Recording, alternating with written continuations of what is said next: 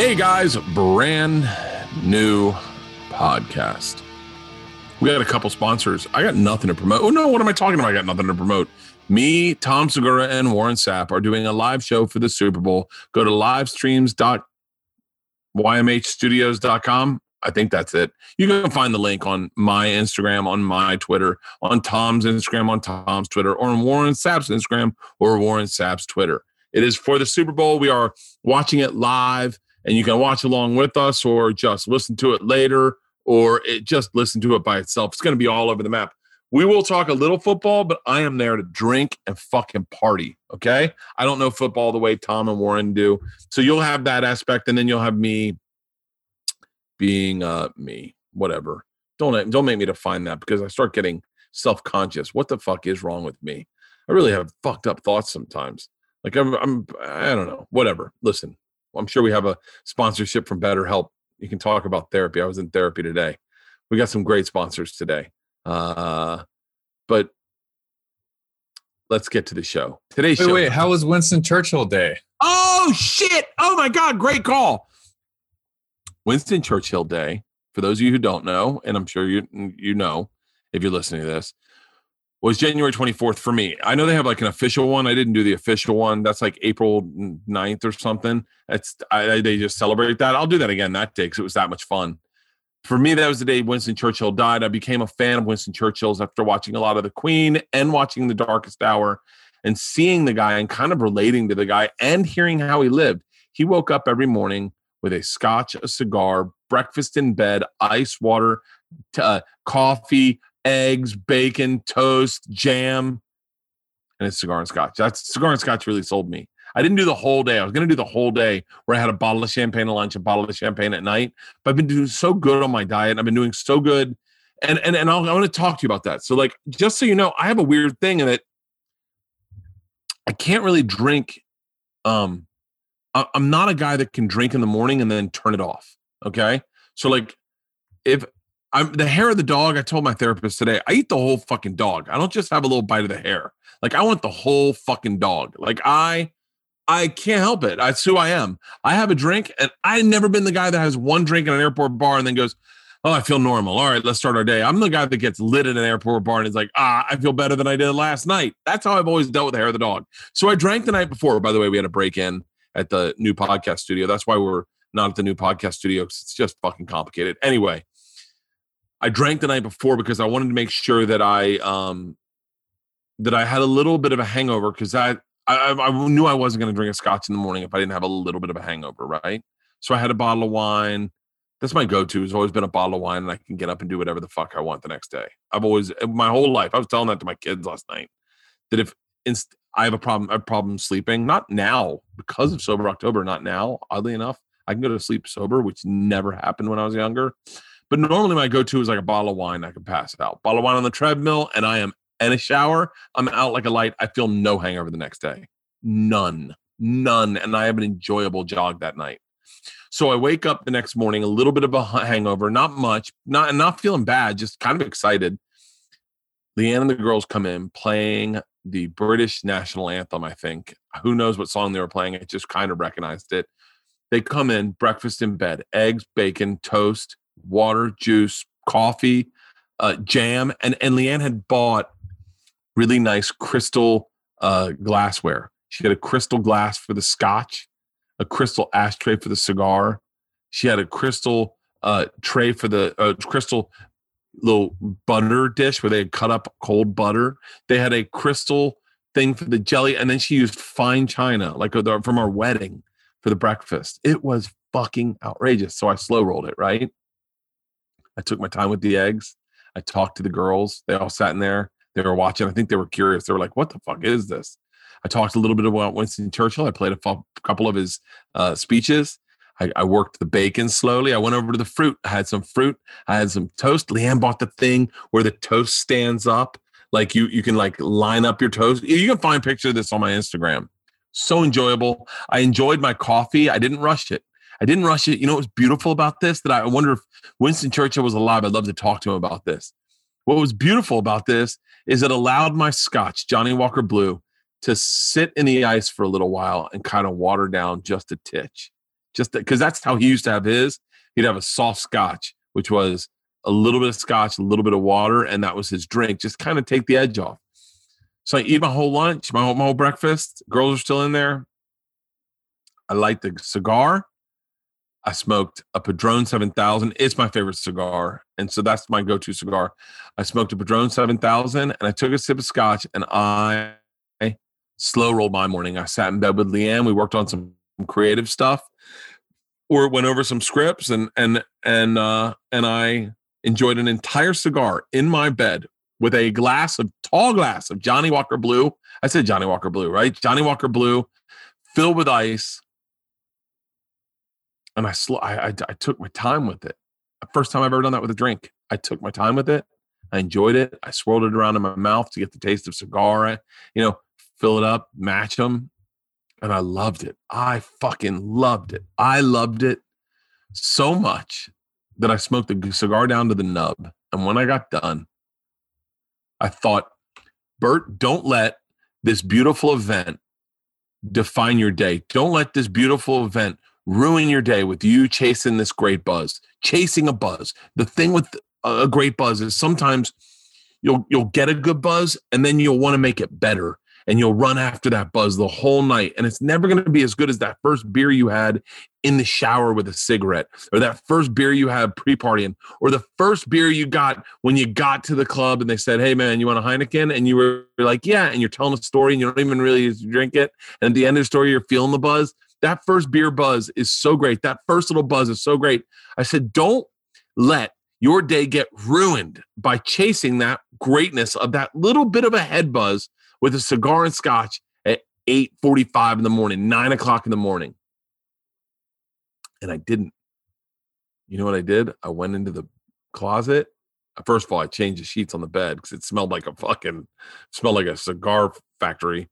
As a beer comedian, Bert, think of something funnier than that. It smelled like Snoop Dogg's fingers. I use that in a special. I went in and I put on my running clothes and I got on the treadmill and I ran 6 miles. I said, you just treated yourself. Now go and get it. It's whatever's broken in my brain. And I ran 6 miles strong. I felt fucking great. And then I got off and I had a great fucking day. I did not go back to the bottle that day. I decided to eat healthy, work out, and enjoy my day. I'd already treated myself. And man, I danced with the devil. Because I'll tell you right now, I want to do that so often. I just go, one glass of scotch and a cigar. I woke up this morning and someone was telling me about Tom Brady's parents had been in the hospital, but the text read, Mom and Dad are in the hospital. And I was like, what? And then I was like, oh, fuck this day. Scotch and a cigar. I'm telling you, you will catch me doing a scotch and a cigar in the morning in my bed again. It was so enjoyable. What's even better is that Leanne hit it out of the park. She really fucking hit it out of the park. So did my girls. But Leanne greenlit this. Not a lot of women are going to greenlight a cigar in bed. Bill Burr texted me, it wasn't even your birthday. What a fucking keeper, right? And I said to her, why did you do this? And she said to me, you know what? We're in quarantine. Life's kind of shitty. If you don't have these fun little moments, then what are you doing? And I was like, that's why you did this? Because we've been in quarantine and you know that I'm losing my mind and you wanted to have something fun for me? It was so fucking cool. It was so cool that I'm looking for other stuff. I want to do a Snoop Dogg morning on 420. Do a Snoop Dogg morning because Snoop Dogg every morning lights a blunt in bed. I'm going to put my hair in a scarf, smoke a blunt, put on a robe, put on some old fucking R&B. I could do a Snoop Dogg morning. I could do a Snoop Dogg morning with Snoop Dogg. I got to get Snoop Dogg on the podcast. Go Big Show, Thursday nights, 9 o'clock, 8 Central, TBS. It was an amazing, amazing morning. So I'm looking for more of those like that. If you know of any of them like that out there, let me know. Today's podcast is awesome. It's really awesome because I've talked about this ad nauseum. I know you know that I went through a little bit of a midlife crisis when I was 5 years ago, when I got fired from Travel Channel and I wasn't I hadn't monetized my podcast and I was on a big tour with Tom and Joey, and then all my tour dates got pulled, and and I just was lost. I didn't work. We were redoing the house. Maybe it was longer than 4 years. Maybe it was 5 years ago. We were redoing the house. Leanne wanted to get a vasectomy, and that's when I started therapy. That's when I started therapy. And I look back fondly on those days because I think those are the days that define me and turn me into the guy that I am today. The guy that I am today is the guy whose house gets broken into. I swear to God, I need to acknowledge this. The guy I am today is the guy whose house gets broken into. He gets the Nest Cam video of the guys breaking into his house, and he doesn't spin out of control. He sits in the pocket and waits till the lane opens up, and then he does the promo video to promote his show with Warren Sapp and Tom Segura, and it gets 500,000 views on Instagram. That's the guy I am today. I wasn't that guy when I worked at Travel Channel. I wasn't that guy because I didn't need to come up with creative things to get a paycheck. I didn't need to drive my own ship. My ship was getting sailed for me. It was like a real sweet piece of cake. But when it got taken away from me, it fucked me up because I realized I'm not in control of my own destiny. The guy I have today on the podcast, Jason Ellis, was the host of a very big radio show on Sirius XM, the Jason Ellis Show. It was one of the 3 biggest on Sirius XM. He was making great payday from that. I'm sure we talk about that here. He's been very open and honest about being fired from Sirius XM. He got fired from Sirius XM, and it fucked him up. And he was open and honest about it. He talked about it on Instagram. And man, let me tell you something, guys like myself, Adam Carolla went through it. Adam Carolla, man, when you're a grown man and you get fired and you got family and you got a mortgage and you got shit, I don't need to tell you. I don't need to say anything right now because there are so many people right now listening to this podcast that know that feeling. They go, hey man, we're in a pandemic. We're like, I haven't worked since ... It's been fucking shit for me. I know exactly what you're talking about, Bert. And then you'll know exactly where Jason Ellis is because Jason Ellis had it happen to him. I think he was on cruise control. He's a great radio personality. I don't know what I want to say podcaster, but he's only been doing it for like 5 weeks now, 6 weeks. But he's a great radio guy. He's so fucking entertaining. He had a great show. He's friends with all the guys that I do podcasts with. He's friends with every single one. I think Schaub's on his latest episode. But man, there's a kinship in when you get fired from a job. There's a kinship and who rallies around you to go, hey man, it's not the end of the world. You're fucking amazing. You do not need to be doing Sirius XM. You can do a podcast. And let me tell you something. His brain's like mine. He was like, I got some stunts planned. I just saw his Instagram this week. I think he's riding a bike through a wall of fire. If I'm not mistaken, one of his stunts to promote his podcast. And dude, I love promotion. Guy breaks into my house. I am obsessed with this guy that broke into my house. Didn't steal anything because he got panicked because the alarm went off. And then I made more money off of him breaking into my house than he did breaking into my. We should team up, me and this guy. I should tell him, hey man, you don't have the brains. All you got are the balls to do shit. Let's me and you figure out how we can make some money. But I massively respect Jason Ellis. You'll hear me talk a lot about following him on Instagram and watching his story, watching his journey. He had one of the coolest days that I've ever seen where he won you'll hear about it. You'll hear me talk about it. I don't want to spoil it for you. But without further ado, I want you to go and subscribe to his podcast, The Jason Ellis Show. He's got a few podcasts. He does Electronics, I think, is one he does. He's a good one. Is that there's awesome another World. One? Ellis World, a good one. Who's a good one? Awesome World, Jason Ellis's new solo podcast. And then one's on Patreon. He does another one for free on Apple, wherever you get your podcast, called The Jason Ellis Show. That's that's basically his show. I think Kevin and Tully are on that. I'm not certain. My brain's kind of fried. I got to go for a walk with the dog.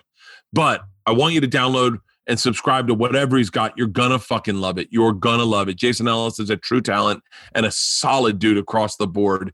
Follow him on Instagram. I think his Instagram's Wolf something. Wolfmate. His branding isn't perfect. He's all over the map, but he's a great fucking guy. And this is a great interview. And I love it. Ladies and gentlemen, my friend, podcaster, MMA fighter, race car driver, ex-professional skateboarder, Jason Ellis.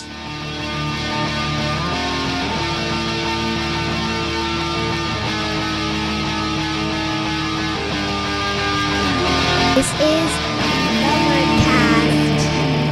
Famous podcaster, Jason Ellis. Fucking funny. I love that you're on the part of the team now. I'm more in awe of you because you know Tom Segura, and Tom Segura is the greatest athlete of our time. God So damn. pumped on him. How fucking crazy was that video? I tried to tell Be Real when I was on his podcast. I've tried to tell everybody before it, and then I thought maybe it wouldn't live up to the hype when I watched it. I watched it live on my Patreon.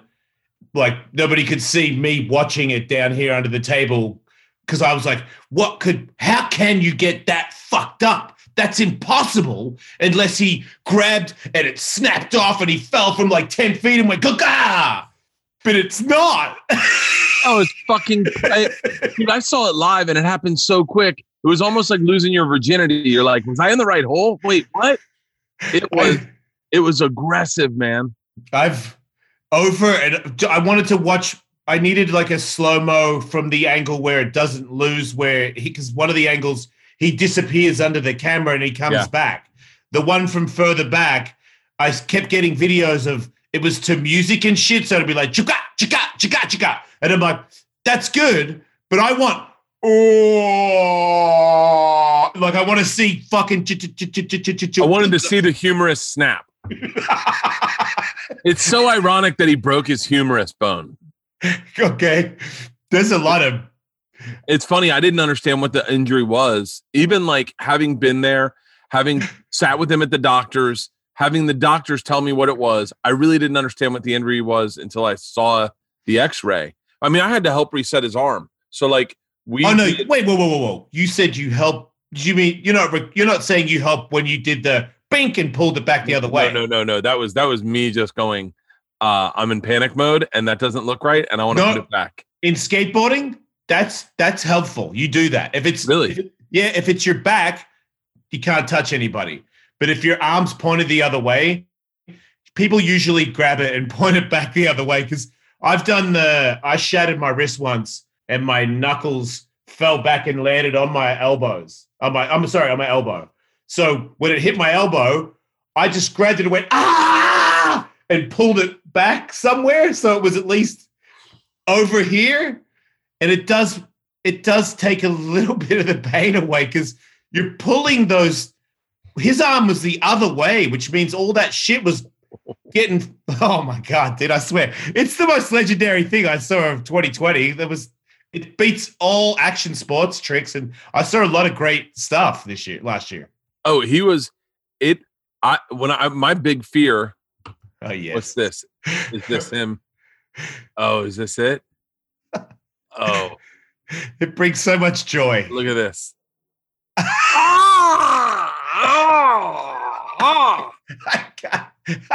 It's always it's always so much fun to This me. guy doesn't move. The guy to the right in the sneakers just doesn't even move. He's in shock, right? Oh, he keeps filming. Wow, he fucking holds the camera. Yeah, he keeps filming. I grabbed him and I was like, hey man, keep filming. I said that I was like, film everything because we're going to stop. Our guys are going to stop because there's me, hands behind my back, fucking looking like I'm pregnant. See, I didn't know because I couldn't hear. I couldn't hear the audio of your show when it was happening. So I had to just guess why he decided to go backwards in the air. I didn't know that his knee blew out and made him slip. I thought it was... Oh, I didn't have any idea what it was. I didn't know what a patella was. Because I just did. I know that he had fallen on his kneecap. So I thought he broke his kneecap and like his kneecap had exploded. And they were like, oh, no. And then the doctor was like, you know that little part right below your kneecap? I was like, what do you mean? He goes, push in. You feel that little thing? I go, yeah. And he goes, his exploded. And I was like, what? He was like, he shouldn't be pushing off. He's too big. Really? I don't know. Some doctors that's some bullshit. Like you're saying that if you jump too quickly and you're slightly above normal weight, that a thing in your leg will explode. I guess. All I know is I have stopped doing a lot of quick movements because of him. Wait, it freaked you out as well. Oh, bro, I am down 20 pounds since that video. I've maybe drank 3 times. I literally, what? It fucked me up because, I was on a tear. Like this year I've been on a tear, but when I'm on the road, when I'm home, I'm pretty good because we're in a quarantine. It's like, I'm not really drinking at home by myself. You ran 1,000 miles. I ran 1,000 miles. I'm going for 2,000. That much. I'm going for 2,000 this year. I saw that. And but I've been on a tear, like on the road. Our last show was in Del Mar, and we were down at the beach. It was fucking beautiful. Day beers. It was awesome. Everything about it. Joint at night, fucking cigars. And I was like, and I woke up the last day, like November 28th, and I was like, went down to the beach by myself, and I got in the water, and I was like, this is beautiful. And I thought to myself, like, casually, I was like, I've got my health right now. I'm still young. I should really I'm going to do a little baptism. I'm going to get in the water and I'm going to feel good and I'm going to change my lifestyle around. And then that next night, me and him played basketball and that happened. And I had to go to the hospital with him. And I spent, 12 hours in the hospital with him, and it fucked me up because the fragility of life, like seeing dudes get rolled in who had a heart attack, or a woman that got attacked by a dog, or Tom just trying to play basketball, and then very casually saying, oh man, you shouldn't be trying to play basketball. You're too big. You're old. And all that shit. And I didn't drink the whole time I was with him dealing with that shit. Came home and Leanne's like, I'm going to open a bottle of wine. And I was like, nope.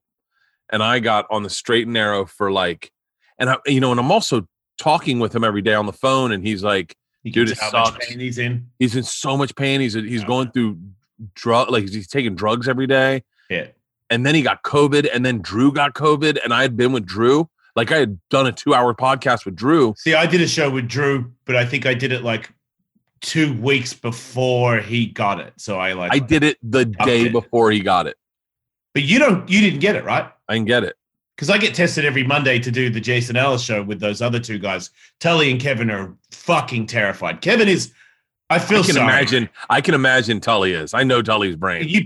Tully's bad, but Kevin's worse because Kevin knows his sister works in hospitals in Jersey, and she texts him something. So he texts me something about permanent brain damage and permanent lung damage. And I'm like, dude, calm down. I don't think everybody that gets it gets permanent brain damage. He's like, I don't know, dude. I'm like, well, I know Brendan Schaub got it the other day, and he still talks like he has a brain. So what do I say there? Is he going to die soon, or is he like the lucky one guy? He's a lucky guy, but I think it's like maybe it's not deadly for everybody. But he's like, I don't know, dude. I don't think you should hang out with this guy. Like, I don't do stuff that I think would be okay because I don't want those 2 to worry about me. Yeah, no, I watch your Instagram, and you guys are pretty good. Anything you do usually is outdoors at the beach, distanced. But yeah, for the show like you, I'll do this. I'll do like Brendan Schaub came on the show yesterday. Brendan Schaub, I'm willing to take the risk for it. Yeah. If Be Real wants me on his podcast, I'm gonna go to Be Real Studio. When I walked in there, he was like, "Hey," and I was like, "Hey," and the hand came up, and I was like, fuck, we're totally going to do it. I'm like, fuck, man, I've been walking around with a fucking mask on for like a month. And I'm like, you can't, what are you going to tell Be Real? No fucking handshake? Are you fucking shitting me? You know what I mean? Like, what's up? And I'm like, fuck, man, here we go. I was sober for 6 months one time. 6 months. I thought I was going to quit drinking for good. I was probably 28 years. I was 28 years old. I was like 6 months sober. I was going to quit drinking for good. And, I went to a TV show taping, and Ralphie May was there in the back green room with Buddy Hackett, and Buddy Hackett pulled out a flask and started passing it around. Yeah. And I was like, I guess I'm falling off the wagon. And I took a shot, and I was like, fuck it. And Ralphie's like, it's Buddy Hackett. And I was like, yeah, what are you going to do? Yeah. And it's moments like that where you go, it's really quick to see like who would not wear condoms and who would wear condoms, like, It's like, there's dudes that raw dog it all the time. You're like, motherfucker. Okay. Bruce Willis is never wearing a condom. He walked into a Rite Aid. Oh, okay. Yeah, good point. I'm like, where'd you get that conclusion? No, good point. Yeah, he fucking comes in everybody. Yeah. He comes in people. He just comes in people. Yeah. And he's like, call me. I don't care. Call me. Send me a check or a bill. I don't care. Oh. That guy. I'd raw dog it for Be Real. Yeah, I couldn't. How was that? That's fucking, is that the smoke box? Yeah, man. And I smoke weed all day. And that dude's weed and the way they do it, I hate even being this cliche guy. They're like, man, you go to Be Real shit, you're going to get really fucking high. You really do. At one point, and I smoke a lot, Bert. At one point, Be Real was talking to me and I was like,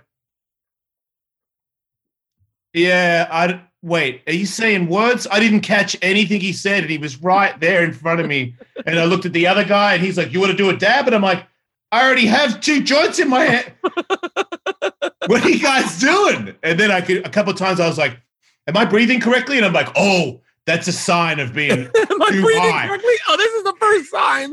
That's whenever my mind asks me if I'm breathing correctly, that's when I know that it's time for me to stop doing whatever it was that I was doing that got me there. I remember being so high when I was a kid that I couldn't remember how I breathed, like how I remembered to breathe. And I remember being in Cayman Lazara's bed going like, I know I do this all the time. Why is this so fucking, that's crazy. Yeah, they used to have a club in Vancouver. I think it was Vancouver. No, wait, Toronto. Toronto's the one on the East Coast. They had a club in Toronto where it was a smoke club, and I remember Doug Benson, who is legendary, was like, write your jokes down on a piece of paper because everyone's smoking in the room and you will get high without even smoking and you're going to forget your set. And I remember my throat hurt. It was so smoky. See, that's the sign. Tony did the smoke box with Be Real like 2 weeks before me.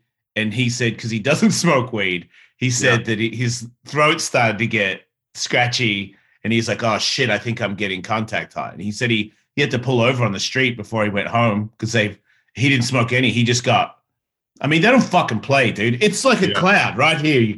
They're like, hey, man, you ever thought of like how frogs can taste with their skin? And I'm like, yeah, man, that's crazy. Because they get you in this pocket where it's fun to talk about trippy shit because you're tripping a little bit. Well, one of my favorite high conversations I've ever had, and it's one of those ones where you only have it when you're high, was with Rogan. And he was, I don't know who thought of it first, but the premise was presented.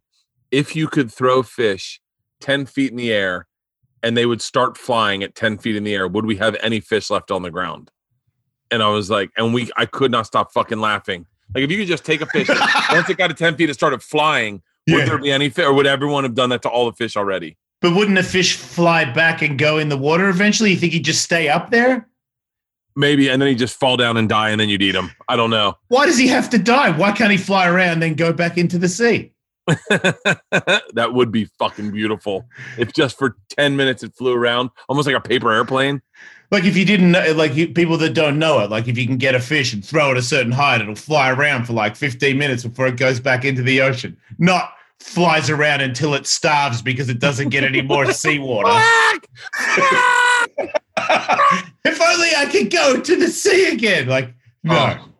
Hey, do you ever think to yourself, what is it about you that got, like when you talk about Be Real is one of the few people who was successful in one career, transitioned, and is now also successful in podcasting and media.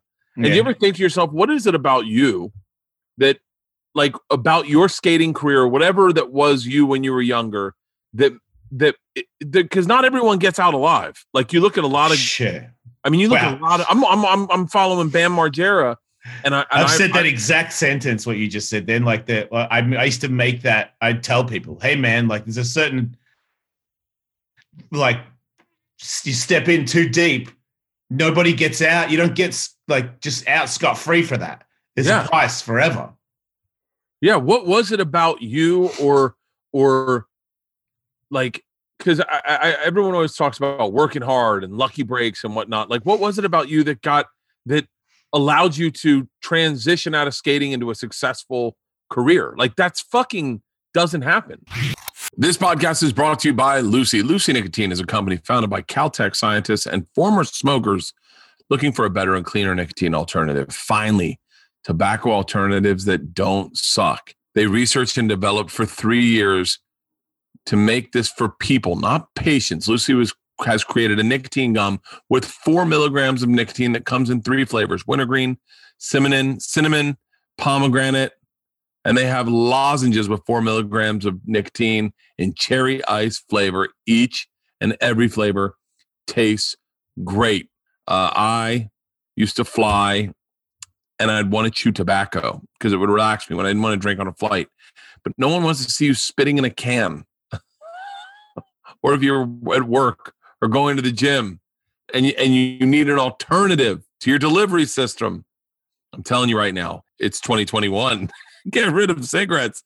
Unplug your vape, throw out your dip, and get some Lucy nicotine gum or lozenges. This is the real deal. A subscription to Lucy comes directly to your door each month. So simple. All you have to do is stay in your house. You don't have to leave your house because Lucy has delivery down. Bertcast listeners, right now, go to lucy.co and use the promo code BERT to get 20% off all products, including gum or lozenges. That's lucy.co and use the promo code BERT at checkout. Also, I have to give this disclaimer. Warning, this product contains nicotine derived from tobacco. Nicotine is an addictive chemical. Lucy.co. Be sure to use that promo code BERT. We're over a month in the New Year's, and I bet a lot of you have given up on your New Year's resolutions. Have I? I have not.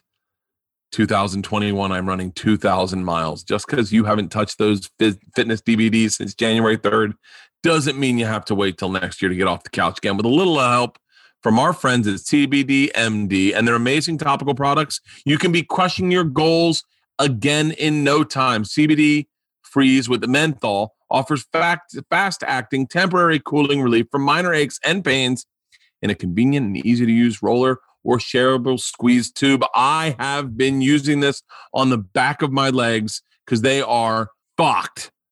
For whatever reason, my hamstrings get tight as shit, and they're sore. And so I've been using this Freeze menthol, and I have Leanne put that on, and then I have her gun my back. I'm telling you, I love it. And that's why I'm staying on track for 2,000 miles. And to make it even easier to get your New Year's resolution rolling again, they're offering my listeners 25% off your next order when you use the promo code BERT at checkout. Once again, that's cbdmd.com. Promo code BERT for 25% off your purchase of high-quality CBD oil products from CBD MD. Yeah, especially considering I wouldn't say I was the most... I definitely wasn't an organized professional skateboarder, or I had a lot of passion, a lot of very determined to very competitive guy, but I definitely didn't have the most talent at all. So I think maybe that kind of helped because I had to stay in the top 10 in the world with the least amount of talent out of everybody in the top 10. It was harder work. So you're describing my stand-up career. Really? Dude, I always feel like I'm the least talented guy in the room, and so I end up fucking busting my ass and writing so much more and taking bigger chances because I go, I'm never going to be better than Sebastian or fucking Rogan or Stanhope or Bill Burr or Tom Segura. Like those are the guys I'm in the room with. That's exactly how I was with Tony Hawk and Danny Way and all these other guys where I was like, you're good, dude. Don't get it twisted. You're good, but you're good enough to see how good these guys are. That's how good. You know what I mean? Like, because you're like you're a novice like me. Are you a good comedian? Is Joe Rogan a good comedian? I mean, yeah. Like, who's better? My opinion means jack shit in my opinion because I didn't grow up in the comedy world. I'm not a high level comedian, so I might know. I got my opinion, but the core, like your opinion of who's the best comedians. Oh, I fucking want to hear that one. I'll validate that. And same with skateboarding. My opinion of who was the best skateboarder. I was always very truthful. I was okay with it. Still hurt, but I was still completely okay with going, look, fucking Danny Way is the greatest skateboarder I've ever seen on my greatest day and his worst day. It's bullshit. He's a million times better than I'll ever be. And I'm okay with that. I'm okay with admitting it. If there were people that were closer to me, my level, that was a little harder to admit. But I think with the radio thing, I felt like I kind of drank and partied my skateboard career in a way where the longevity, there's people that are that I was as good at that are still pro today. Like Bucky Lassick is still in the top 5. Bucky is one of the names I was thinking of. And I beat Bucky. I beat Bucky all the time. But I also, when Bucky went back to his hotel room, his wife was there. And I went back to, the cocaine room and went out all night and slept under ramps and woke up and be like, fuck winning. I'm about partying like a jerk off. So I did regret it. And I felt like radio was a second chance. And I'm more of an entertainer than I am an athlete. So I felt like when I started radio, because of Tony Hawk, as soon as I started doing it, the day I started doing it, everybody in the room was like, and I'm like, what the fuck are they talking about? And I'm like, this is easy to me. And everything I'd say, Tony was like, whoa. And then they took a break and they were like, hey, Jace, doing really good. Feel free to turn it up a little more if you want to. And I'm like, I know what's happening right now. Like, these guys are all tripping out on my ability to talk. Yeah. And then I thought, in my skateboard career, I never met anybody less talented than me. And I made it to top 3 in the world. And I'm in radio right now. And as far as I can see, I'm the most talented person that's ever done it because I've been in it for fucking 1 hour and I'm better than everybody. So I was just like, yes, I'm going to be the fucking king. That's why I was always calling myself the future, because I thought Howard Stern is the only other person I knew in radio. And I'm like, I'm better than him. I know I am. It's only a matter of time. That, I got issues.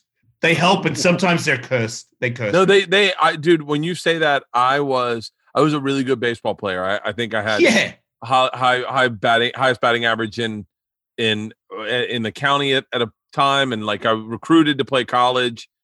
But there was a guy named Brad Radke who was, when we were kids, everyone always said he's going to go pro. My dad said it. And I remember saying to my dad one time, I was like, how come no one says that about me?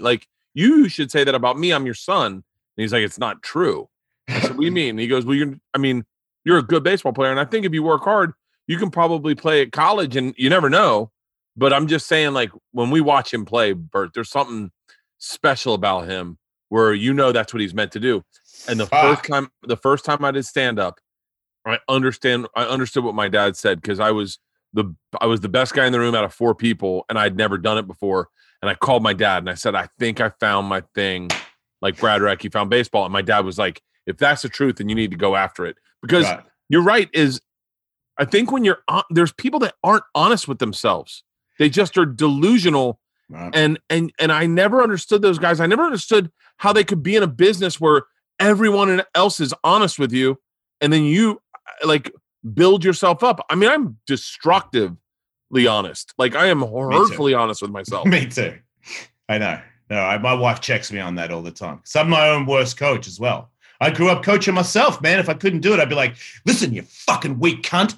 Get the fuck up. And, my coach would be, I would call myself the meanest thing I could think of in the most aggressive tone I could think of. And then I'd go about doing it again.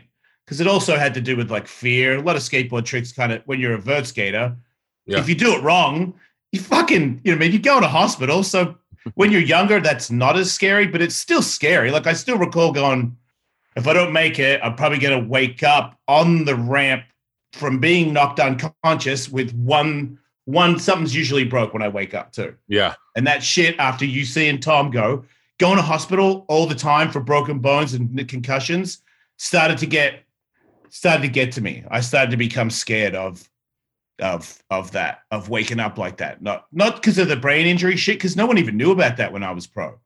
I just didn't like going to sleep. Scary, man. One time I was asleep and I was getting choked in there, while I was unconscious. I felt like people were strangling me. So I was fighting in the unconscious world. Yeah. And then I come out And I'm like, oh, what's going on? And then I would go back in. So I went in and out of consciousness for like a couple of hours, ambulance and shit. I pissed my pants. So those ones where I was like, man, that's when radio came. I was like, what are you going to do? You don't like what I say? Fuck off. Like, what are you going to do? Yeah. The worst thing you can do is fire me, which is actually pretty bad, turns out. It's funny, man. I think so many of us, meaning comics, our scene, like our group of people, comics, podcasters, guys that live in LA, and especially I can only speak for men because that's who I talk to, identified with how honest you were about getting fired, because we've all been fired. Everyone's been fired. Right. And it is such a fucking head fuck. It is such a, it is, I mean, I so identified with it because I got fired from Travel Channel. I had everything planned out. I had I was going to go on this big Funny or Die tour with Tom and Joey and Liza and Sebastian and Fluffy, like 12 cities. I was going to do another season of Birth Conquer. All planned out. We're tearing down the house. We're adding on to the house. I'm getting a vasectomy, and then I get a call. The tour's been canceled. You're kicked off the tour. You're not doing it. And Travel Channel fires you. And I literally because new president at Travel Channel just didn't like the direction that I didn't like me. I don't know. And it was just, a phone call. I got a phone call from her in Knoxville, and she was like, hey, is this Bert? I said, yeah. She's like, hey, Bert, new president. I said, oh, it's so nice to talk to you. And she said, so I just want you to know we're going in a different direction and we're not going to be working with you anymore. And I was like, man, I said stuff that I regret. Not mean, but just pathetic, like pathetic things. And the rebuilding phase, the moment where you're sitting there going, okay, I got nothing right now. I know I got enough money to keep the house for a little while. I got enough money to keep ourselves afloat. That panic creates such. It changed my life. That panic changed my life, and it defined what kind of man I am. And I was like, I can do this. I got to get my podcast to, at the time, I'm not to give away numbers, but at the time, the number was 50,000 downloads. If you could get 50,000 downloads, you can start getting ad sales. That's what I'm at, right? I'm where you're talking about. I'm right here, right now. I'm in you're right there, Jason, and now you're about to start getting paid. And I'm like, how much? What? I'm okay. I'm in the thing where I was like, so you're done. You're gone. Everything's gone. My identity is gone. I gave up the idea of being a podcaster because SiriusXM were like, I hear you're doing a podcast. And I'm like, yeah. So, and they're like, yeah, it says you talk about stuff that you wouldn't on the Jason Ellis show. And I'm like, does it? It's like, it says it in the writing. I'm like, oh, I can take that off. He's like, we'd rather you didn't do it. So I'm like, well, if you'd rather I didn't do it, then you should probably pay me more money. So they said, okay. So then this was years ago where I just said to myself, you guys, when you guys started doing podcasting and coming on my show, you guys were like fucking hot bitches to me. Like I was like, everything you're doing is so cool and I love all that stuff. And it was like, play with me. And you're like, yeah, XM guys. And I'm like, but I wanted to, I like MMA. I got problems too. And it was like, nah. And I'm like, you know what, dude? Fucking for the money I get, just squash it, dude. Go do your thing. See your kids and your wife. And when you're not at radio, you can go ride your fucking skateboard. The end. You made it. So when they took that away, that was such a surprise. But it's also, I was under the impression for at least 4 hours that I am now completely fucked, and I have no job, anything, and I have 2 children, an ex-wife, like bills, house on the. Like I was like, what? So do the police? Am I going to jail? They're going to send me back to Australia? How bad does this get? And Brendan Sharp reached out to me. We all reached out to you, because you were doing this all on. You were doing this all on Instagram. This is how many people reached out, and you're one of them. And it's funny because the people that reached out that were like, dude, don't worry, that I recall helping me. Like when you said stuff, I was like, if anybody would know, it'd be fucking Bert Kreischer. So don't deny him. And then Brendan Sharp, dude, trust me, you're going to be okay. I'm like, Well, Brendan Sharp seems to know about podcasting. Yeah. Sam Tripoli as well. Louis J. Gomez. People that don't owe me shit. That were like, hey, man, you're going to be all right, dude. Trust me. You got skills. You're just going to get this podcasting going. And you were the guy who would like, get it going as quick as possible. So I called a guy and had him flown into and built me this studio in 4 days. And all the 4 days, Bert Kreischer. It was Bert Kreischer, because one text message from Bert Kreischer, who's this fucking juggernaut cool guy who knows all podcasting, is like, don't let him sleep. Got to get out straight away. And I was like, get out straight away. So this fear thing that you're talking about, where the jolt of energy that I have, I'm in a contest. I'm in a fucking MMA fight. This is my whole life. Everything is on the line. I've never been more motivated and more electrically fucking fused to fucking fly up somebody's pants and kill them. That's my only beef, dude. If you cut me off on the freeway right now, it's not good. That's my only. I'm doing all the right things, Bert. I'm eating right. I'm trying to get sleep. I'm working out. I'm doing the cold plunge. I'm meditation, everything that I can do to not freak out. But if you cut me off, I will fucking cut your dick off and fuck you with it. Like, I will kill people. I know. Where's the weed? Hang on a minute. I know we all have extra stuff lying around. I know for a fact I do. I just cleaned out my closet and my man cave, and we're getting to move. And I have so much stuff that has been unused. Someone should be getting use out of it. That's why I use Mercari. Mercari is the marketplace app that makes it easy to give my unused items a new life when I get rid of them. It's a simple way to say goodbye by selling your stuff to someone who actually wants it, and like someone with a size 8 head. And when the buyer says hello, you make a little money. Actually, I gave it to my sisters. My sisters have the app on their phone, and they're making the money. That was how we did our trade-off. They cleaned out, and I let them use the Mercari to sell my stuff, and they sold some really great stuff. Once you download Mercari, all you have to do is take a picture of your stuff, add the description, and it's listed. When it's sold, Mercari makes it easy by emailing you a shipping label so you can box it up and send it to its new home. Shopping on Mercari saves you money. You'll practically find brand new items for up to 70% off with no need for in-person meetups. It's the safest way to buy and sell. Mercari is simple. It's a simple way to make sure that your unused items don't go to waste by selling them instead of letting them just sit around. And you can buy and sell almost anything. With over 50 million app downloads, your items actually sell on Mercari. Want to breathe life into your unused stuff? Give every goodbye a hello when you buy and sell on Mercari. Find Mercari in the App Store or at Mercari.com. That's MERCARI, Mercari. Your marketplace. Download today. Birdcast is sponsored by BetterHelp Online Counseling. This year has been a shit show for me. I will be very candid. I do not know what side's up, what side's down, when I should talk. In my house, I'm with 3 women who are all growing into young ladies, and my wife. I'm not boozing. There's so much shit is going on. I don't know where I'd be without any sort of mental health check-in. And I do that weekly. And if you want to try therapy, ever thought about trying therapy, you just want to talk to someone, BetterHelp offers online licensed professional therapists who are trained to listen to help you with issues like anxiety. I'm right there. I had an anxiety attack last night. I farted in the middle of the night, woke myself up, and I thought I shit the bed. And I didn't. It was just a fart that caught me off guard. Relationship issues, stress, difficulty sleeping, trauma. It's going to inform me that I have trauma, that I have tons of trauma, family conflict, self-esteem issues.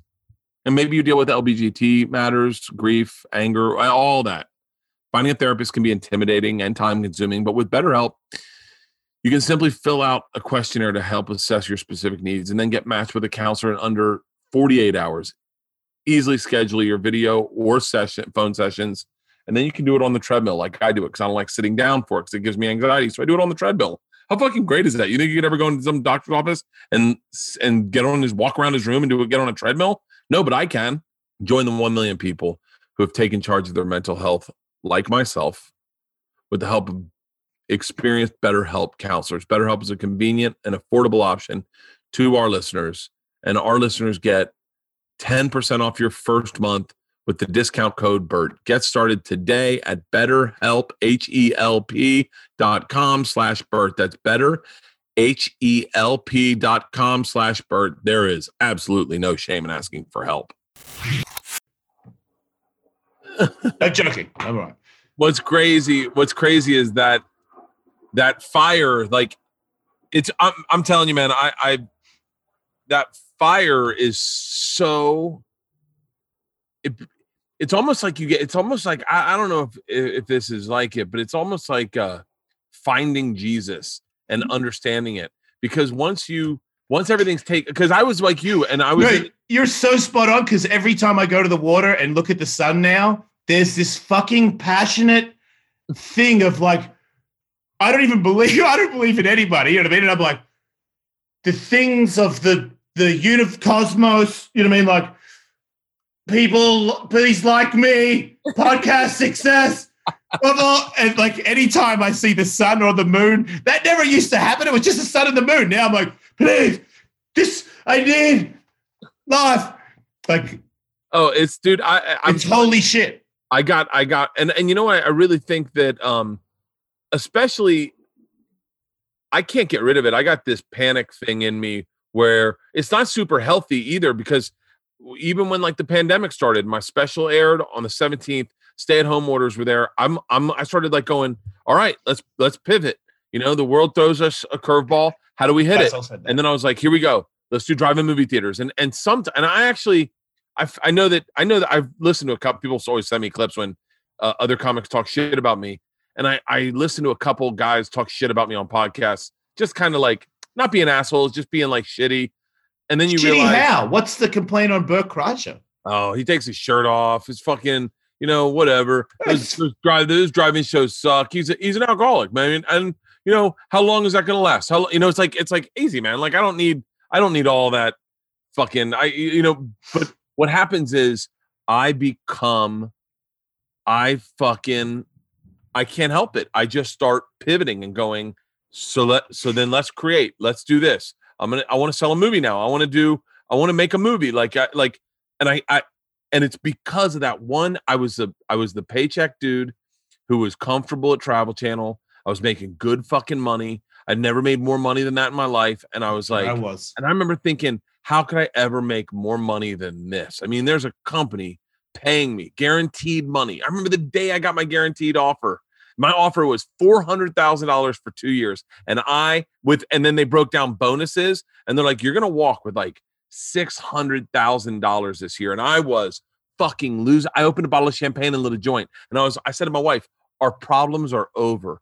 Our problems are over. I've said that for a contract. I said that for 3 contracts I've signed with Sirius. I did 3 contracts at Travel Channel. The last one was like $1 million contract. So was mine. But spread out, you know, but I remember it was and I was eating pizza and I opened a bottle of wine with my wife. I said, we weren't even millionaires. Over 3 years, I'd be a millionaire. And I was like, we're a millionaire.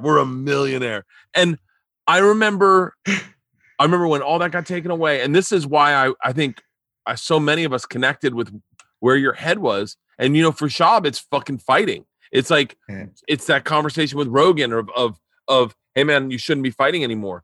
But he said they lost the HBO thing as well, and they left him high and dry as well at one point, and he had to rebuild again and fight on the kid. He's had to do it a couple of times. Yeah, so it keeps showing up, man. Tom's moving to Austin in fucking 2 months. Wait, so everybody's going? Are you going? No, I'm not going. I'm staying. I'm not done with LA yet. I still love this city. We just bought a new house. I'll fly to Austin once or twice a month to do the fucking 2 Bears, 1 Cave. I don't give a shit. Like okay. I look at the world very, very differently now. Like I see, and I love that, you know, you got to understand, man. And I don't think I've ever told you this. Maybe you had a day that changed my perspective on the way I should behave. And I know, you know, the day that it is, but your day was you did a motocross or a car race and won an MMA fight in one day. And I saw that and I thought, sky's the limit. You got to challenge yourself. You got to challenge yourself so that you can have the day Jason's having. Jason, I remember thinking a lot about that day. I watched you do it all on Instagram. Wow. You're like the only guy that watched it. So a lot of us did, because I thought Jason's having a day. Like that's a victorious day. At the end of the day, he gets to fucking, and I was like, I want more days like that than not like that. I want a lot of days like that. I want days where people go, shut the fuck up. You did what? And you're like, yeah, man, fuck it. Yeah. Fuck it. You only live once. I want to know about that day, because that day, I think about that day a lot. That's so crazy that you even fucking saw that day. But yeah, that was an accident. They usually are, but I'd been involved in a fight and a car race one other time where it wasn't as big a deal of a fight, so I didn't have to make weight or anything. It was an Ellis ME event in Vegas, and then BJ Baldwin is a rich guy that had a private plane. He's like, I can get you a flight to the track for the race so that you can come back and fight for Ellis ME. And I was like, that sounds about as rock and roll as fucking I'm in. I'm so in. I didn't even think of like what could be bad about it. I just thought, shut the fuck up, fly, race a car, fly back, have a fight in Vegas and sell out the joint. Like, that sounds pretty sweet. I'm in. Badass. And that was not that difficult. But that was before I was very serious about racing. So I wasn't expecting to do well, and I didn't. I just finished. This one was a proper MMA fight against somebody who was better than me, more experienced than me. The only thing that I had going is he's smaller than me and he's not that good on the ground. But I knew it was a tough fight. But I don't want a career. I just wanted to have a really tough fight. I wanted to feel, I want the challenge, man. I wanted to be, I'm like, and I asked my team guys, I'm like, you think this guy's good? You should probably wait for this guy. I would probably fight one other guy and then this guy. And I'm like, well, then this is the guy. Because if I beat him, you guys are going to be like, fucking crazy, right? And they're like, yeah, that'd be crazy. Right, he's the guy. So that fight, I trained, but the cutting weight is easier than it was the first time. And I've only had 2 pro MMA fights, and they were almost 10 years apart. So it's not my job. I just like doing it, Yeah.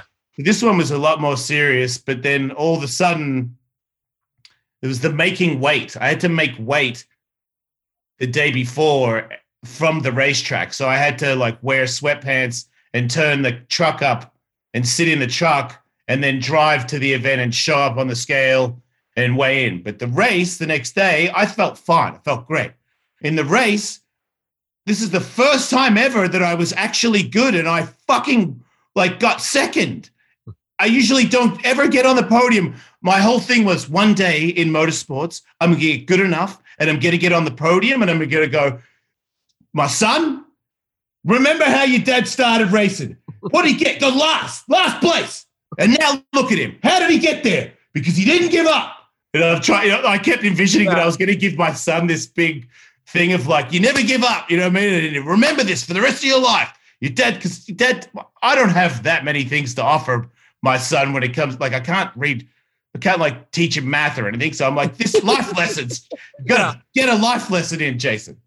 So I did really well. And in the race, when I passed this one person that I knew that had the better car, I was literally screaming in the car, like, yeah, yeah. And then when I went over the finish line, I was fucking freaking out. Yeah, yeah. And then I get on the podium and I'm like, yeah, fucking, yeah. And then everyone's like, Jace, you've got to get to the fight. You've got half an hour. And I was like, fine. And then right then I was like, oh, fuck, what a terrible idea, this whole racing and fighting thing. And then when I got there was no food. I didn't have time to warm up. And they were like, you're good. And I remember my coach, when I walked the walkout, and when I got in there, he goes, Jason. And I'm like, yeah. He's like, hey, man, it's a fight. It's a fucking fight. Get your fucking head in it. And I was like, I mean, I'm standing in the cage. How much more of my head do you need in there? But he could tell that I was not ready for this guy. And then when the fight started, this guy pretty much knocked me unconscious, dude. Like, really? I lost so badly. I could feel that, like, the Dak Shepherds of the world, like, people fucking came out to watch this ghetto ass fucking organization fight. Like, people were in tuxedos in the crowd. People shit. Like, so I'm losing and I can feel everybody going, I thought Jace was good. What? I thought we all came here to watch Jace kick ass. And so he hit me so hard that I can't see anymore. And I hear, whoa. So now my hands are out and I'm just waiting for another hit. I get a hold of him and I'm on the ground. Now he's on top of me, elbowing me in the head as I start to wake up. And I'm like, wagga, wagga. And I'm like, go, Jason, go. And then I start moving around, wrestling around. And then by the second round, I'm in a fight. I'm like, okay, we're in a fight. And it was the most terrifying, exhausting. I thought I was going to die several times. And I also, when I thought I was going to die, I was like, in hell, I'll be quitting. Like, in fucking hell, you'll be getting me to give up in this fight. And then with 1 second to go in the last round, I tore his fucking shoulder off and got him to verbally tap. Really? Yeah, so it was like a crazy comeback too. But everybody was like, dude, what was up with the first round? I'm like, yeah, I didn't really know I was there until like halfway through. What did it feel like to go to bed that night? Did you really feel the greatest thing ever, Bert? I fucking Marilyn Manson is my weird friend who texts me every now and then and will talk to me and then disappear for a couple months. Yeah. So he tells me to call him after the victory. So I've got my wife, her girlfriend. So I've got, some hot chicks in a big room, and people are trying to help me eat a cheeseburger because my jaw's so fucked up that I can't get my mouth on a burger. And all I wanted was a burger. That's all I. Fuck beer. I just give me like meat and cheese and bread. That's all I wanted. And then he called, and my face was really bad, but like I still have like a weird permanent, is it this side? Permanent lump on my head. And my shit it shifted my head, the beatdown. Really? Yeah. Like I swear, but I have a photo. It's the most, I have a thing here and then a big one on the other side. So my head does like a bit of an S bend, but it was, so there's blood everywhere, and then him calling and him going, because I was eating a burger and blood was dripping on my burger, and he was like, man, you're a crazy motherfucker, man. And I was like, he's calling me a crazy motherfucker, and I've got all the girls, and I got the burger, and I think Anne Hayes showed up, and I was like, this makes no sense at all, and I'm the champ. That's it. That's fucking great. I watched that day, and I thought, that's how you like. You get a handful of those where you see other people live them and they inspire you. And I was like, that's how you got to live. You got to have a couple of those in your life where you go, for me, it was running the marathon with no training and just going, fuck it. How are you that good at running? No offense, but to have a, I'm not trying to be so sorry. I really wasn't. You do have a gut, right? Oh, I do. We can admit this, yes? Oh, I'm still fat. Okay. I can't, for whatever reason, I think it's. How are your knees and your ankles? Is fine. Fine. Yeah, fine. Rogan said that to me. He goes, I'm worried about your knees. And I said to him, I guess Joe doesn't know anything about knees. I'm fine. Like, and then John blew out his patella and I called Joe and I apologized. I go, I'm sorry, man. You knew. I know what you're saying. Oh man, don't let him.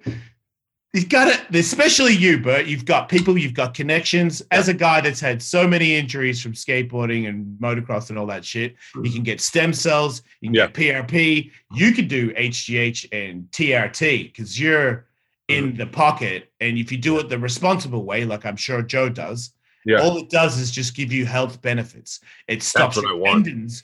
You should be on that, dude, because you can't give up, especially after watching you do that dunk. You love sports. You're a fucking big baby, dude. You need to wrestle. You need to be a rambunctious motherfucker. Don't let Tom's you realize there's nobody on the planet. I've seen Matt Hoffman has had more surgeries than more than Evel Knievel. Danny Way, they've all had cadavers.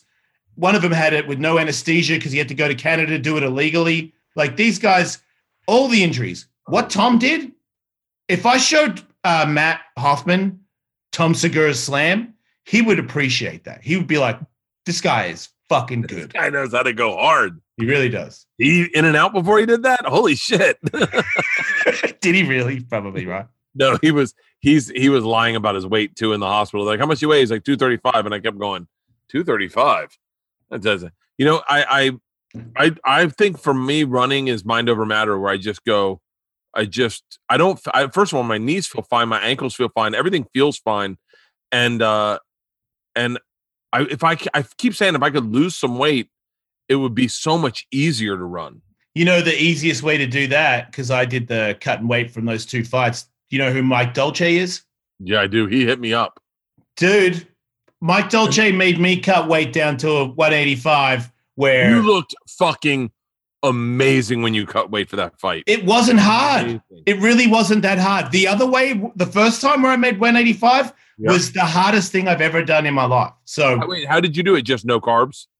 No, he gives you like you got to eat small meals, and it's for you eat them periodically. So you speed up your metabolism by having these meals, and it's just organic, unprocessed meals. It's not really, there's like an oatmeal thing you have in the morning with has berries and shit and chia seeds, and then there's some fucking some sort of couscous fucking chicken and pineapple thing. They're tasty. It doesn't feel like the first time I did it, I was eating a sweet potato. I would put a sweet potato in the oven, and then I would put molasses on it, and then that would be my meal all day. Oh, wow. To lose the weight. Fuck that. So and then train, and then watch dudes eat burgers after training, and then you know that you're not eating until tomorrow, and you're gonna have a fucking dirt log with molasses in it. Dirt, dude. For me, I've been drinking, and weight's been coming off. I think, but I've been cheating like crazy. I'm trying to do this trifecta meals. Treating. When you say cheat, you mean the food or the alcohol? Oh, food. Alcohol is weird for me because like I get to a place where I don't want it when I'm home like this. I just have no interest in it. I have no interest in anything.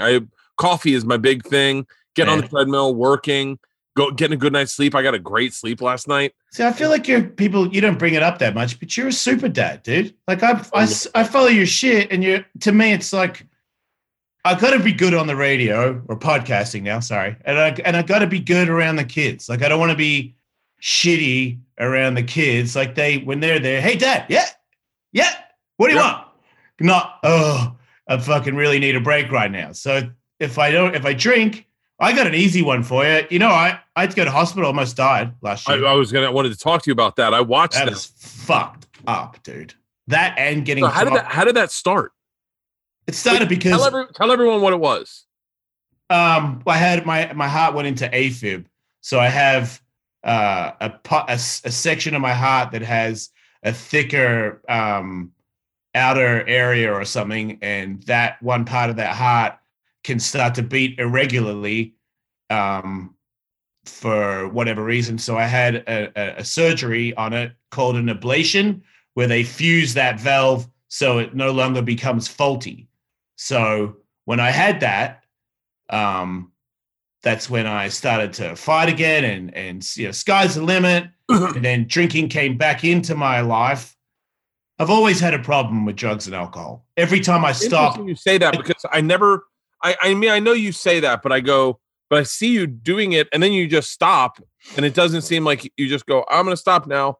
It's like, well, I'm talking 17, all the drugs, to 27, then stop doing hard drugs, and then drink a lot, and to the point where that's a problem. Then stop drinking, just smoke weed. And then when I got older, I started drinking again because I got kids and I got the show, and I'm not fucking drinking to the point where I'm not getting up correct tomorrow. That's insane. Yeah. So I justified that as, what's the big deal? If I have some wine at night and I get up and still even go to the gym, how could that be bad? That's my question. Well, I'm unlucky, man. I have a heart condition where apparently he said that it happens to people when they get older. I'm not trying to scare you, but there's something with older people when they drink around the holidays, it can make your heart go into AFib.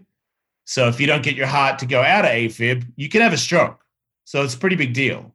So what does it feel like? Do you feel it? Dude, it's the fucking, because I've been through this 3 times, right? And the first time when I was in Cedars, they were like, he's having a heart attack. So they've got me on shit. I'm once again looking at the roof, going, all I've got is my brother who passed away, and I'm like, Stevie, if you're there, can you stop him, man? Because I've got so much more shit to do. My kids and shit, dude. Not right now. You can't do that. Like, that's all I was talking to. And to get through that, they were like, you've got heart disease. Then I go see a heart specialist, and he goes, you don't have heart disease, dude. You've got this thing. We can have an ablation. You'll be fine. So I've been up and down on that a few times. And then to finally have it all figured out. And then when I was in there with this ablation, I went and saw my specialist, and I'm like, how could this happen again? Do I need another ablation? And he's like, did you drink? And I was like, yeah. And he's like, did you drink a lot? And I was like, I went to Big Sur with my wife, and we drank red wine every day. And then when I got back to the house in LA, I went to sleep, and I woke up at 5 a.m. in AFib. So when I woke up, it's this one part that goes, and it's going faster, and it won't stop. And it starts to feel like it's like a panic attack, but it starts to get, you can feel like I put my finger on it and I can feel it. So then I still did the show, and then I had a doctor come over to the show because I didn't want to go to hospital in case if it wasn't that. And he's like, yeah, dude, you're in AFib. So then off to hospital, and then they kept me overnight because they wouldn't knock me out until the next day because they didn't have the doctors. So I just stayed in AFib all night. Oh my God. With this monitor beeping. If my heart went under a certain thing, the monitor would go beep, beep, beep. So that was just a reminder that I might die every like 5 minutes. So I was fucking really falling apart in there, dude. And then they knock me out, shock it back in. And then I go see the specialist, and he's like, you don't need an ablation, man. He's like, if you don't drink again, he's like, you got a heart, your heart's fine. You could, because I did the stress test. He's like, your heart can run up to 190. You're an athlete. But if you drink, it could trigger it. That's so crazy. Why does alcohol trigger it? Something about that, because I asked him about all different kinds of drugs. Marijuana, he's like, no, it doesn't trigger it. I said ketamine because the doctor gave me ketamine spray. He's like, no, it doesn't trigger it, but alcohol will. Dehydration or something like that, something to do with something there where it starts to, if you have that thing, if you potentially have that thing, drinking a bunch can trigger, because it's usually in the morning. It's not when I'm drinking. It's the next day where it comes on. Wow, I wonder. I've had those mornings where you're like, your heart's racing, and you're like, Jesus Christ, I'm sure I have AFib now. Now I'm going to definitely convince myself. You got to stop. You should dunk and you should drink, like, and you should get punched in the head a little bit too. I was going to say, you and Tom should fight at Ellis Mania when Tom's, dude, Liquid Death. Those guys are supposed to be sending me shit. I'm so fucking pumped on them. Did you get their sweatpants yet? No, dude. Sickest sweatpants ever. For real? I mean, maybe not your style to have flames up your sweatpants, but yes, it is. Yes, it is. Okay. I fell in love. They found that they ended up on our tour bus. I don't know how we got them. I think Colleen from the Funny Bone, her son works there. And he hit us up and put them on the tour bus, and we started murdering them. I am obsessed with the cans of water. These are sparkling. The cans of water. That's me. I'm a bubble water guy. I just want them all day, and there's fucking no plastic, so it's the best idea ever. Извините, пожалуйста, меня зовут Bert. Очень приятно. Я работаю кошка. In case you don't speak Russian, that means, excuse me, please. My name's Bert. I work pussy or work with cats. And I learned it not from my Russian classes, but from Babbel, the #1 selling language learning app. One of my goals this year was to get better at Russian because I am going, secret time. I can't really talk about it. But I got Babbel on my phone, and I'm telling you, it makes the whole process addictively fun and easy to use with these bite-sized lessons that you can actually use in the real world. Babbel's 15-minute lessons make a perfect way to learn a new language on the go.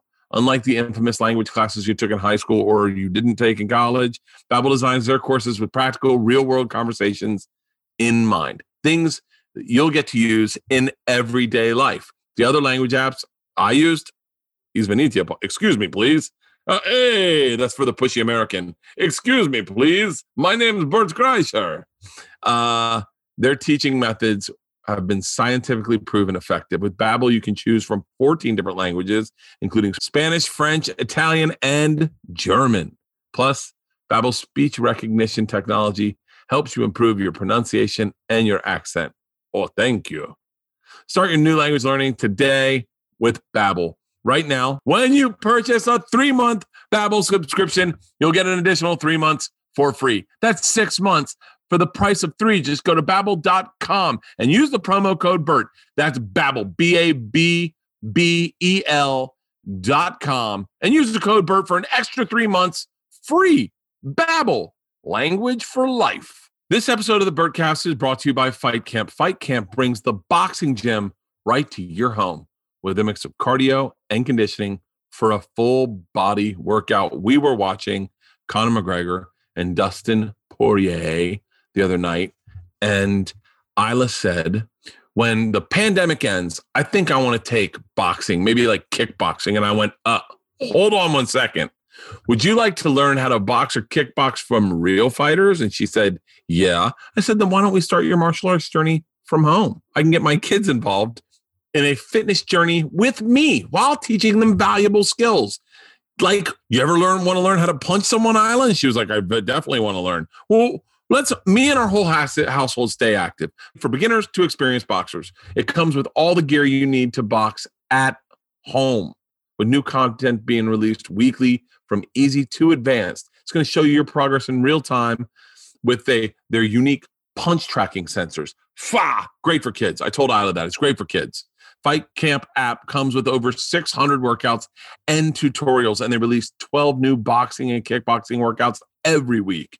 Learn from 6 highly qualified trainers, and Fight Camp uses new technology that tracks each punch you throw to measure speed, volume, output, so you can follow your progress, push yourself, and compete on the community leaderboard. Join the Fight Camp community. Connect with the Fight Camp community on Facebook. Over 10,000 members to share successes and talk through hardships with others online. Fight Camp also offers financing, which is brilliant right now.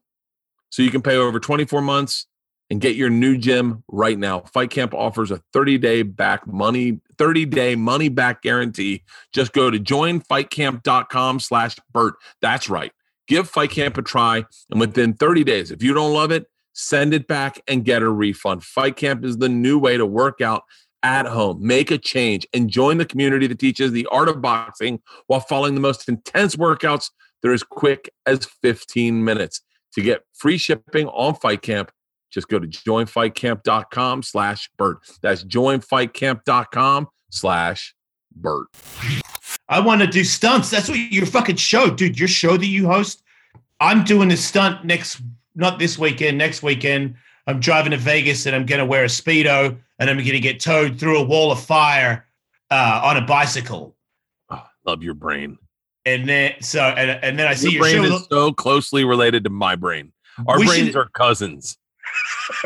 This is I'm very flattered by this. As a guy, man, you're the guy. It's the reason I said you're going to be fine, because your brain, you already produce Ellis Mania. Ellis Mania is such a massive event. And when I saw you guys holding it on a raft in the middle of Lake Havasu, yes, I was sitting there going, dude, you're already doing all the shit that everyone should do. Do a podcast and then all that other shit. And it's all going to come back to roost and you've got a business brain too. I don't have a business brain. Tom, I don't have a business brain. You need a Tom. You need to fucking get. I need a Tom. I'm sure he's available all the time. It seems pretty loose. His brain is so fucking. I'll have the dumbest idea and just text it to him, and he'll be like, "Love it," and all of a sudden it's in production. Okay, I've got one for you right now. I got a professional female race car driver lady that I know that does stunts, outdoor racing, all this crazy shit. She's one of the better drivers out there. So I just wrote on a plastic board. I put this up there. Like I'm like, that's the bike and that's the skateboard. And I send people shit like that and they go, just so you know, I'm hysterically laughing at how fucking ridiculous you are. But yes, I will drive the car for your stunt. Because I'm doing another stunt on the back of a truck, Bert, with my skateboard in my hand. Truck goes off a jump, flying up like a gap to land up on a step up, like a big, like, and then landing up here. Yeah. And in the air, I jump off the truck and I'm in the air, holding my skateboard in the air like Superman. Jesus Christ pose. And then land on the ground next to the truck and ride away. I love it. I love it. Just to promote the podcast. It's brilliant. That's fucking brilliant. You know, I used to do anything I did was like, the way my brain worked was, I remember the girls one time, they were like, hey, Dad, we want to get one of those big water slides. And I was like, and my wife's like, we're not getting a water slide. I go, we're definitely getting a water slide. And next thing you know, I fly off it in a Speedo, kill a Foster's. I was like, Body Shots World Tour. Everything was a promo for my tour. Everything. It's fucking, okay. I love it. I have a question for you, because this one has got me in trouble. For me, my show is my life. So if we were like gonna do some water slide shit and it looked hilarious, I'm like, check out my podcast. Like, I want to film, or if you're there, I want to film you doing it. Some people have sort of thought, hey man, like, I know your show is like your life, but just when I'm in your day to day, I'd rather you didn't discuss me in your show. Does that happen to you? Because I've cut myself off, dude. I lost a friend from doing this, and I've been warned by a second. So now I'm gun shy. I don't ask anybody to do anything. Man, there's Burr is the perfect example. I'll tell stories that happen between me and Bill, and Bill's very private, like very private. And I'll tell stories, and then he'll be like, "Yo, what the fuck? What are you doing? What are you doing? What are you doing?" See, he intimidates me. I'd be like, I'm so sorry. Oh, I just go, yeah, sorry about that. Like, I remember telling a story about Sebastian Bach, and Bill's like, "Don't fuck Jesus. Take his fucking name out of it. The guy's a good guy, Bert. Telling everyone he does drugs." And I'm like, what? I did them with him. Like, what are you talking about? Like, it's interesting because I told a story about meeting Rosario Dawson's boyfriend, Cory Booker. He's a politician. Yeah. I say that to you because I didn't know who he was. I don't know who he is. Yeah, and I was like, I just met him. We were doing a photo shoot, and I was like, "Oh, what's up, man?" He's like, "Oh, so you're Rosario's guy?" And he's like, "Yeah." So what do you do for a living? He's like, "Politician." I was like, "Professionally? You make money from that?" And he was like, "Yeah." I was like, "So do you want to like be president?" I go, "What do you do?" He goes, "Senator." I go, "Is that like the one where there's 2 of them, or the one where there's 9?" And he's like, "It's 2 of them." And I went, "Oh." I go, "You want to be president one day?" He goes, "I ran for president." I said, "When?" He goes, "I just ran for president." that's like saying, "So when's the baby due?" Yeah, yeah. Like, I don't have a baby. And so I told the story, and then someone posted it, and then they hit me up. They're like, "Hey man, are you cool with me sharing that?" And I was like, in my head, I was like, "Yeah, of course. Why?" And they're like, "I don't know. I mean, you're talking about a private moment that you had with Rosario and her boyfriend." And I was like, "Oh, I didn't see it that way. Oh, fine." Right. I was like, "Yeah, I've already said it. It's out there. Fuck it." But I am bad, and I've done it so much with my daughters that now it's funny because I'll come up with a premise. I came up with a premise the other day. I was just talking to my wife. We were talking about fucking Elliot Page transitioned. You know what I'm talking about? Who's Elliot Page? It's I don't know how to say it. He used to be an actress, and now he's an actor. Now he's an actor. His name's Elliot. You're not allowed to say their last name. You're not allowed to say their old name because you're dead naming them. So you're not allowed to say his last name. No, you're not allowed to say their old name. Their old. You can't call them. Okay. Sorry, I get you. Like the runner guy and right. Yeah, Caitlin. Yes. Yeah. So you got to say there. And by the way, I'm trying to. You don't have to gotta say, just for the record. Yeah. There's because I'm on the spectrum or whatever, but there's certain people that are like, "Hey, I don't really appreciate it when you say that." And I'm like, "Okay, that's what should I do then?" And then they can tell me, and I go, "Well, okay, I didn't know that." So, you gotta let me. I try to be respectful because I go, all I know is I feel pretty good about me, and I want them to feel that good about them. That's the only reason I do it. That's the only reason I do it. Is I don't want them to think that I think differently about them. So my point is maybe I said something kind of shitty, I guess, in my kitchen. My wife said, hey, we're big fans of the Umbrella Show. Number 6 or whatever is the Umbrella Academy. Number 6 is who Elliot used to play before. She said, hey, just so you know, he transitioned. And I went, oh, really? And I was like, for real? She's like, yeah, here's a picture. And showed me a picture, and it just was, he had a hat on, that was it. And I was like, oh, you gotta different. Yeah, it was just a hat. And I was like, well, you gotta do more than a hat. And my wife laughed. And then I was like, oh, I wonder if I could. And my daughter Georgia was like, hey, stop. I go, what? She goes, don't do that. I don't like that. It's not funny. And I think you're being mean. And I was like, what are you talking about? And I got caught off guard. I go, I'm not practicing a bit. I'm talking to your mom right now. She goes, no, I know where this goes though. And I'm just telling you as your daughter, I don't want you on stage making fun of someone who might have transitioned. And I went, hold on. And I got real shitty for a second. Then I talked to my wife. I was like, oh, you don't tell me what the fuck to do on stage. Like, you're my daughter. I get that. I was like, I pay for your braces. I pay for your car. I pay for all this shit. You did the I pay for shit thing. Oh, I do that so fucking much. And then my wife's like, just, she doesn't want her dad to look like a bigot because she's got to hang out with people. And I was like, oh, fuck. And I was like, oh my God. I didn't see that. I didn't see what her perspective might be as like, if I have a maybe not so thought out take on something that is in popular culture going around, that it's reflective on the house my daughter lives in. And I was like, motherfucker. I was like, I liked it better when you were a kid and I could just call you fucking stupid. Yeah. No, those things have changed. But I mean, depending on who you are, it's, to me, my daughter being like that is good for me because I had to tell my daughter that I'm bisexual. And I really didn't want to tell her that. I don't want to have that conversation at all. And for her to be like, it's fine, Dad. And I'm like, you know what all that is? She's like, yeah, of course I do. I've got tons of bi friends and gay friends. If someone had told me that when I was her age, I wouldn't have had that answer because I didn't have any friends that were gay or trans. We grew up in a different world where it was like my dad, there was no talk about marijuana. My dad didn't have friends that smoked pot or ate edibles. I did. Came over for Easter. And my daughter's got Joey Diaz as an uncle. And they're like, and so their perspective is different and then you try to parent around what this new perspective is. And you're like, I don't know what to tell you, man. It was hard to get weed when I was a kid. Like, I know that it's very prevalent right now. Yeah.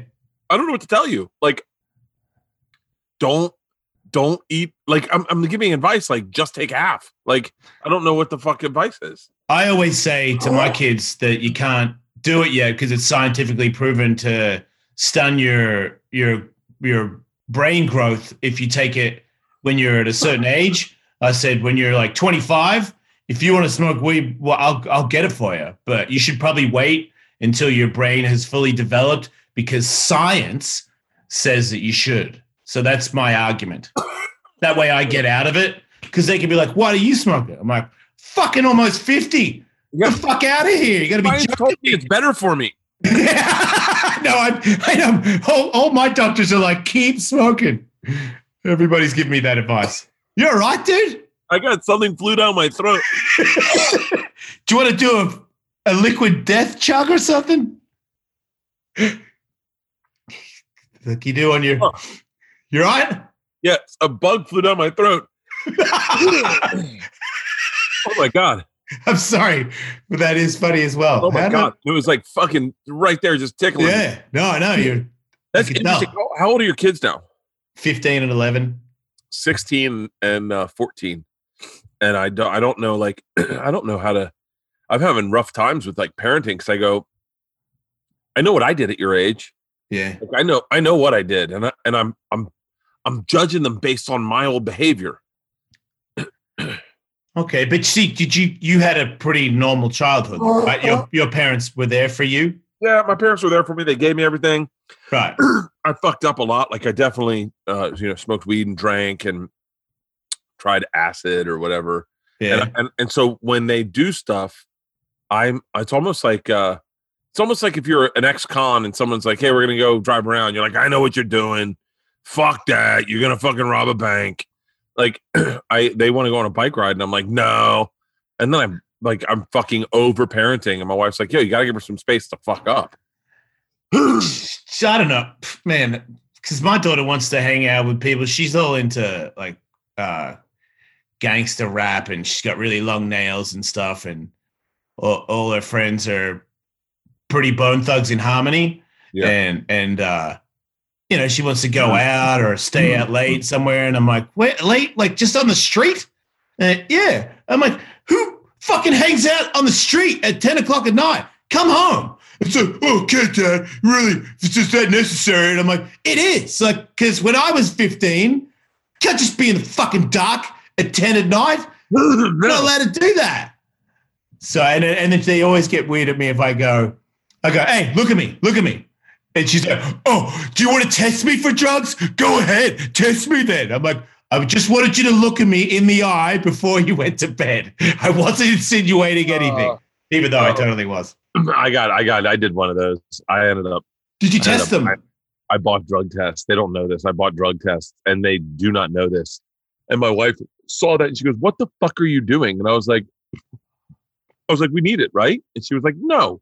She's like, get the fuck rid of those.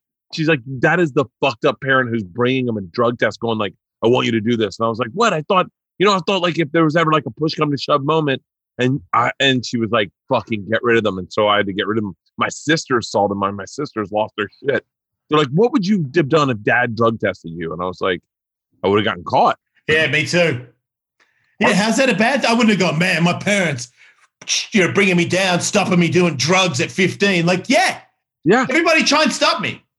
Yeah, my parents would have definitely stopped me and been like, you're fucking up your life. Let's get back on track. Yeah. Let's figure out you should not need drugs at the age of 15 to hang out with your friends. But I guess we're supposed to trust our kids and know that we don't need to test them because when they tell you they're not doing drugs, they're not doing drugs. Also, sex. She's not doing sex. So she tells me. I don't know. One time she had a boyfriend and he was 2 inches taller than me and he pounded me on my back when he shook my hand. I did not like that. When he came back for the pound, my face went because I was like, "Did you just fucking? We ain't fucking boys, dude." Like, I'm not your boy, man. Not even fucking close, dude. Like, call me Bert, my ass. Yeah. If it's Mr. Ellis, I don't even tell him to change it anymore. I'm like, let's stay there. How much fun is it doing the show now that you're doing it? What are you doing it once a week, twice a week? Twice a week, and then we do. Once a week, and then we do 2 Patreons a week, so 3 shows a week, and then I have my own solo show as well. But apart from the fear and the budget, you know, because now I can't help it. This is so fuck it. I don't mind admitting it. I can't go on vacation. There's no like I follow things on Instagram like the Maldives and Hawaii, and then when they show the photos, I'm like, man, I remember when that was an option for me. And now I'm just going to go to the beach out near my house. Like it's really not that bad, but I get that stresses me out. But the actual show, I mean, it's only 90 minutes. We're like, usually we're, let's plan it out based, because we've got to do a commercial. Then we'll come back. And then usually some corporate guy comes in and says something where I'm like, shut the fuck up. And now it's me. I'm the boss. My wife's the executive producer. She's running the cameras.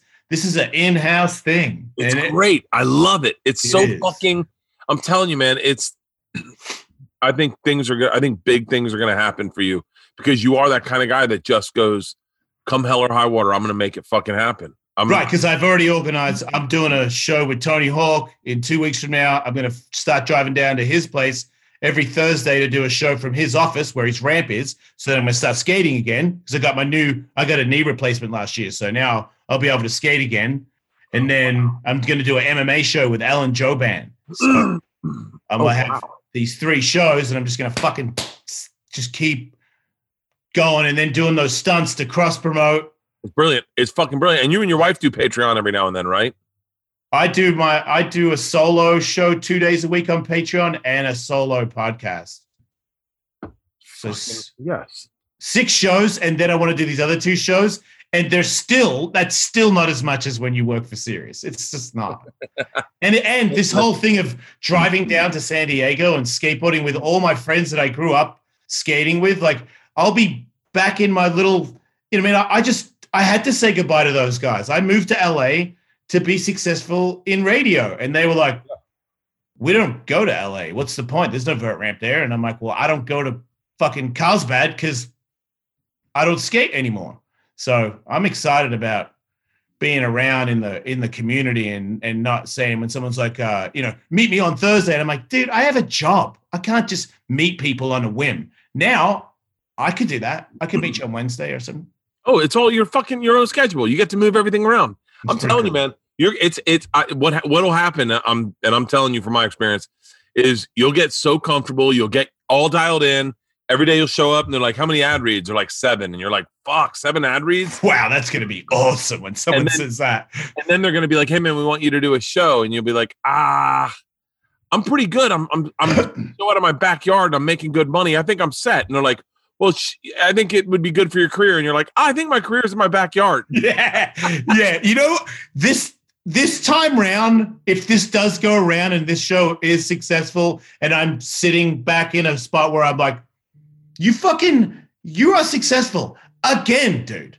This time round, it's not going to be like, I'm going to fucking cry and I'm going to fucking scream and I'm going to celebrate. I'm going to take photos of it. I'm going to record it, my moments. Cause you take them for granted. Like if I'm going to work this hard to get back again and I'm like, told you, no, I need to be like, fucking did it. You're fucking nobody can beat me. I guarantee you won't. You know what? You'll be like, just like Rogan. Rogan gets the biggest podcast in the world and there's no celebration for him. It's just work. It's just, hey man, I'm having a blast doing it. Fucking more of it. Okay. That's the same as saying to me, SiriusXM have decided to move Howard Stern and they're going to put you in the spot. And I'd be like, well, I was already here. And yeah, now I'm where I should be. Yeah. I've had my pants taken off and I've been choked out and I've woken up in an alleyway naked, Bert. I don't know who to turn to right now. So when this gun comes back out, I'm considering myself a homeless man who now lives in a penthouse. That's how I'm going to see it. Hey, I'm telling you, man, I'm always here for you. When we open up the new podcast studio, I want to have all 3 of you guys over and we'll do a podcast with all of us. We'll smoke some weed. I'll drink. It'll be a fucking blast. Dude, you got to get those guys to smoke weed. Tully is the worst weed smoker in the world. He will choke up and have a panic attack. And that is very funny to me. All right. Done. We should play basketball against each other. I'm so into this 9-foot dunk thing. It looks so good, dude. Dude, well, let's do this again when my podcast studio opens up. Right. And dude, congratulations on the new path, the new journey. I am here for you. Everyone needs to go subscribe to the podcast. We'll do a big upfront talk about it before it starts. But I love you, brother. Thank you so much, bro. I wish the best for you. You are. I'm never gonna forget all this shit you've done, dude. Really, you're such a big help to me, man. Well, don't forget that when you're fucking big time and you got the biggest podcast in the world. Yeah, I look forward to snubbing you off, Bert Crusher. Get the fuck out of here. What a joke. Thanks, Jason. I'll talk to you later, dude. brother. Love you, mate. Love you too, buddy.